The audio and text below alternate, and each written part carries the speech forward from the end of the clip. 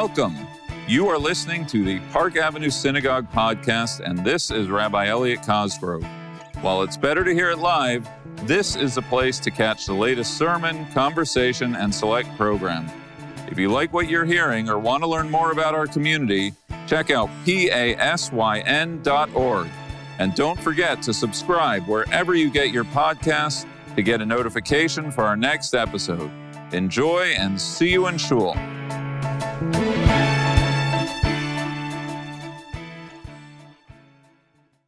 Shabbat Shalom.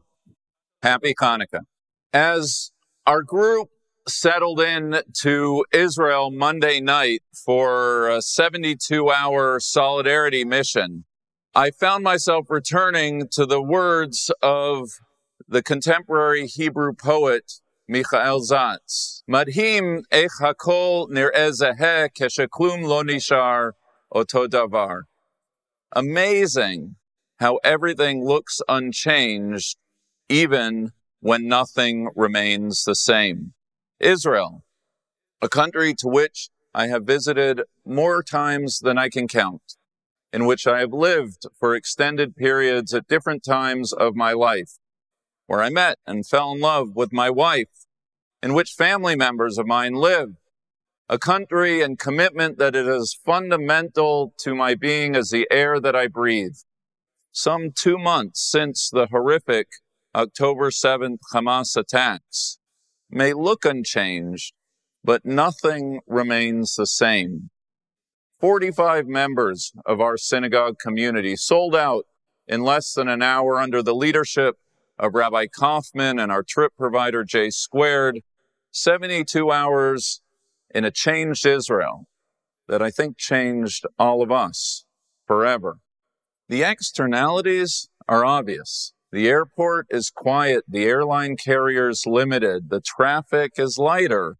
The hotel in which we stayed, save for the displaced Israelis also staying there, operating at decreased capacity. The music on the radio is somber, reflecting the national mood. The billboards typically selling this or that product or this or that political party have been replaced with messages of solidarity, support for soldiers, and reminders to bring the hostages home. Most of all, the people, the 250,000 fighting-age Israelis one does not see because they have been called into military service. Israel is a country at war, and while there was never a time, and I'm going to return to this point, that we felt physically unsafe, it was a very different Israel than any one that I had ever experienced. If you'll allow me one moment of levity in an otherwise serious sermon, in the 30 and only 3 minutes we had one night prior to a group dinner, I think our group invested in more Judaica than did King Solomon when he built the temple. Park Avenue Synagogue did our part for Israel's sagging tourism industry. Of that much, I am sure. Why did we go? Everyone had their own reason, and next Friday night, we're going to hear from 2 participants. We went to show solidarity. We went to bear witness. We went to empower ourselves with the images and words to tell Israel's story to the world. We went because, as a Shiva house teaches, even when you can't take the pain away, there is comfort in letting a person or a country know that they are not alone. We went because we are a community that shows up in advocacy, in philanthropy. As Joseph said in this week's Torah reading when asked what it was he was seeking, Et achai ani mevakesh. It is my brothers that I seek. We went seeking our sisters and our brothers. Impactful as the visit was for us, for those with whom we met, we were told time and again that our presence gave them strength and made a difference. So what did we discover? We saw a country that, to a person, is traumatized. As one speaker reflected to us, the terror inflicted on Israel on October 7th was a combination of Nazi sadism and ISIS barbarism. Some of us visited Kfar Aza, one of the kibbutzim attacked that October 7th day. It's Israel 2023, but it could have been Kishinev 1903. The smashed windows, the bullet-ridden walls, the ransacked homes, and the burnt remains. To my dying day, I will never forget the sights and the smells, the Sukkot, frozen in time as they were, given that the attack occurred on the final day of the fall festival. Alon, the soldier who walked us through, is himself a resident of Kfar Aza. His life was saved only because that night he happened to be staying with his parents in nearby Sderot. Dead, dead, hostage, dead, unknown, he recited as he stood in his old neighborhood pointing to the homes of his friends. 62 murdered, 18 taken hostage. Kfar Aza, just one of the many communities attacked that day, over 1,200 murdered in all. And while this would have been enough, the sensory overload of our visit was heightened by the sounds and the shock waves, the boom, boom, boom, and rat-tat-tat of mortar and artillery. We were physically safe, but it was unnerving all the same. We all understood that just a few kilometers from where we were standing, a war was taking place. Each boom, akin to smacking the lid of a motion-filled jar ready to spill over. We experienced it as one, but our reactions were not all the same. I turned to one congregant after a particularly loud boom to see if they were okay because I was not, to which they replied, yes. And I said, why? And he said, because the sounds they were hearing were the sounds of the IDF taking care of business. This was not 1903. This is 2023. Jewish blood is not free for the taking, and the IDF was making that point crystal clear.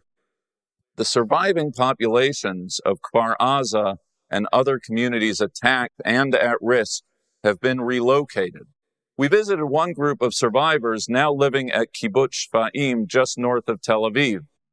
The stories we heard were horrifying and heartbreaking, and we all understood that we were the ones speaking to the survivors, the lucky ones, if one can say such a thing, still alive to tell their story. Families huddled in safe rooms for 20-plus hours, final texts sent and received as cell phones and hope gave out. Parents and children murdered before each other's eyes. Women, mothers, wives, sisters, and daughters raped. Siblings taken hostage. Desperate evacuations and soul-searing choices made. We also heard from a young man, Tomer, who somehow was able to survive the massacre of concert-goers at the Nova Music Festival. Some testimony we heard. Some testimony will, of course, never be heard. Some testimony comes by way of forensic evidence. We heard from a Zaka representative tasked to identify and care for the human remains, dental records, and DNA testing bearing witness to the inhumanity of Hamas, still being analyzed to this day. There's no shortage of evidence, no denying the atrocities. The evidence wasn't hidden even by the perpetrators themselves, recorded as it was on their GoPro cameras and uploaded to their social media accounts. The attack took place on October 7th, but the ripple effects of the trauma is ever present. We met with Leah Naor, the director of Healing Space, a mental health effort aimed at providing support for those young people in the midst of post-trauma. We met with the head of psychiatry at Ichilov Hospital, Dr. Ra'anan Eitan, but known to this community as Cantor Schwartz's sister. The protocols for this moment are being written in real time. The needs are endless. The caregivers themselves in need of care. So acute is the trauma and the demands being made on them. And the trauma and the agony of October 7th is compounded each day by the continued plight of the hostages. Hostages, hostages, hostages. I would give you a number, some 240 abducted, some 140 remaining. in captivity. But the truth is, we really don't know. We have no reliable list of hostages. We have no access to the hostages. We have no knowledge of their condition, whether they are alive or dead. What we do know, what the medical team who treated the released hostages know, is that the hostages have been subjected to unprecedented cruelty, suffering psychotic-inducing physical, psychological, and sexual assault. We shudder at the thought of what might be happening to the remaining hostages right now. Right now. Right now. As the media, campus, and Congress seek out their moral equivalencies, calls for a ceasefire, and scoldings of the IDF, we must never forget the horrific and continued plight of the hostages. We went to Kikar Hatufim, Hostage Square. We sat with family members of those abducted. We heard their stories. Together with Binah, Israel's secular yeshiva, with whom our community has a long-standing relationship, we prayed with the hostage families, with all the Israelis present, for the safety of the hostages, for their release, and for the comfort of their families. And yes, if you are wondering, this is where tears flowed, a sorrow so severe that it transcended words. We prayed, we sang, we held each other, and we cried together. There is trauma, there is grief, there is sorrow, and across the country, there's a deep sense of betrayal. How could this have happened? How could the government have taken its eye off the ball? No warning, no intelligence, no army. The scandal is outrageous. A startup nation laid low and humbled, not just an attack, but as one speaker explained, a loss of Israeli sovereignty. As I was walking through the terminal at Ben Gurion Airport, I couldn't help but note the juxtaposition of the photo display of Israel's history and the photos of the hostages in captivity. The Zionist ideal of self-determination contrasted with the powerlessness and victimhood of October 7th. In one of our sessions, a fundraiser for Kfar Aza was describing the investments that were needed, the infrastructure, the mental health to rebuild the community. A survivor was standing present off to the side, yelled out, "And security," she blurted out. Don't you forget security. There is no way that she or any member of her community or any of the communities in the South or the North are moving back unless the government assures them in word and deed that they are safe and will be. A feeling that the government has betrayed a generation, a distrust that the government will care for their future and safety. Once this war, please God, is over, the political earthquake will be sizable. As one speaker shared, 2024 could be the most consequential year in Israel's history since 1948. And traumatized and angry as Israel may be, there's also a palpable feeling of solidarity. The government's betrayal of the population has resulted in Israelis stepping up and working together in common cause, a bottom-up movement to compensate for a top-down failure. The heroes who ran into danger that day, the overflow of reservists who signed up in the wake of October 7th, the sense of volunteerism, youth, elderly, every age, every profession, an all-hands-on-deck moment. Those protesting the government before the attacks are now the ones leading the efforts to save the country. A softening of some, but not all, societal divisions, as one speaker described, a potential perestroika in the Haredi community. As for us, we donated bags and bags and bags of supplies and clothing. We volunteered at the Hamals in both Jerusalem and Tel Aviv, the well-oiled distribution centers, the size of multiple football fields, run entirely by volunteers, extraordinary in their scale, scope, energy, vision, and competence. It was not lost on any of us that this country that was tearing itself from within before October 7th is now rallying as one like never before. We heard from more speakers than I can count, each one better than the next.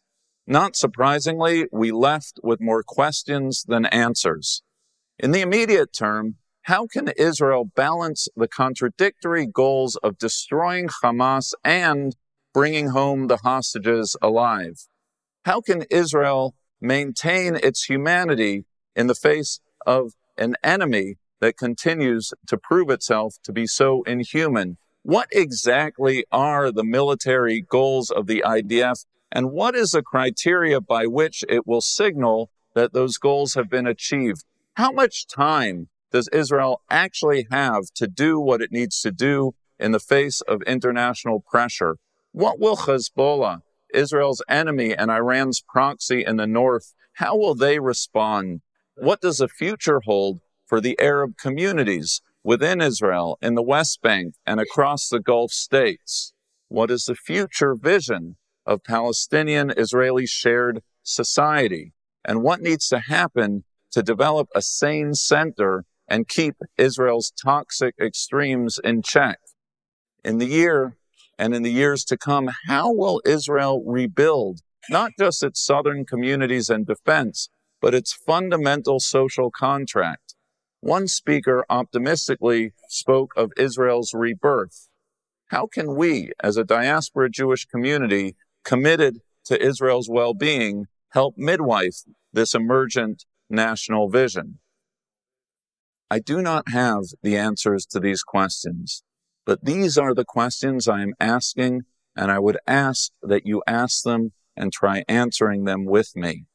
Our Torah reading does not lack for sins: Joseph's arrogance, the brothers' jealousy, Jacob's inaction, a catalog of sins of commission and omission. But perhaps the most damning of all happens at the very end of our Torah reading. Joseph is imprisoned and famously and successfully interprets the dreams of Pharaoh's servants, the baker who does not survive, and the cupbearer who does. Joseph asks the cupbearer to remember him in his captivity. And yet the final verse of our Torah reading reads, Velo zachar sar hamashkim et Yosef vayishkachehu. Yet the cupbearer did not remember Joseph. He forgot him. This sin of forgetting, of tapping in and tapping out as our brothers and sisters exist in emotional and literal captivity, is a sin we dare not commit. We dare not tap in and tap out of our people at this desperate hour. This same bottom-up sense of solidarity and volunteerism that is taking place in Israel must be mirrored in our own community. Philanthropy, yes. Donations of needed goods and supplies, without question. A refusal to enter into the intra-Jewish debates and take potshots at other Jews, absolutely. Our people don't lack for enemies. Why would we create more from within our own ranks? And we need to take it to the next level. Park Avenue Synagogue has to lead by example to make sure as many of our congregants, children and grandchildren, bear witness and show solidarity. 45 of us came and went safely this week, and if you can, so should you. To be ambassadors for Israel's story, armed with firsthand experiences and facts that will steel our resolve and counter the TikTok lies of our enemies and detractors.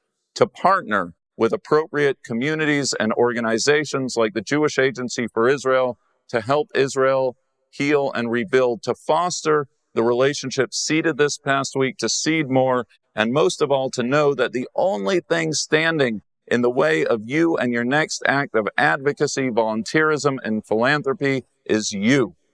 I am grateful, deeply grateful, to each participant of the mission for stepping up. More importantly, I'm inspired by your expectation that our experience together serves as a stepping stone, not as a capstone, of our community's mobilization on Israel's behalf. We are rattled. We are wrong. And we are resilient. For all that the group witnessed in Israel, for all of the brokenness, for all of the tears shed, there is strength, there is courage, and there is a can-do spirit. For all that Israel has endured, The resilience is awe-inspiring. Od lo avda tikvatenu. Our hope is not yet lost. In Israel, in America, wherever we stand together with Israel. Shabbat Shalom.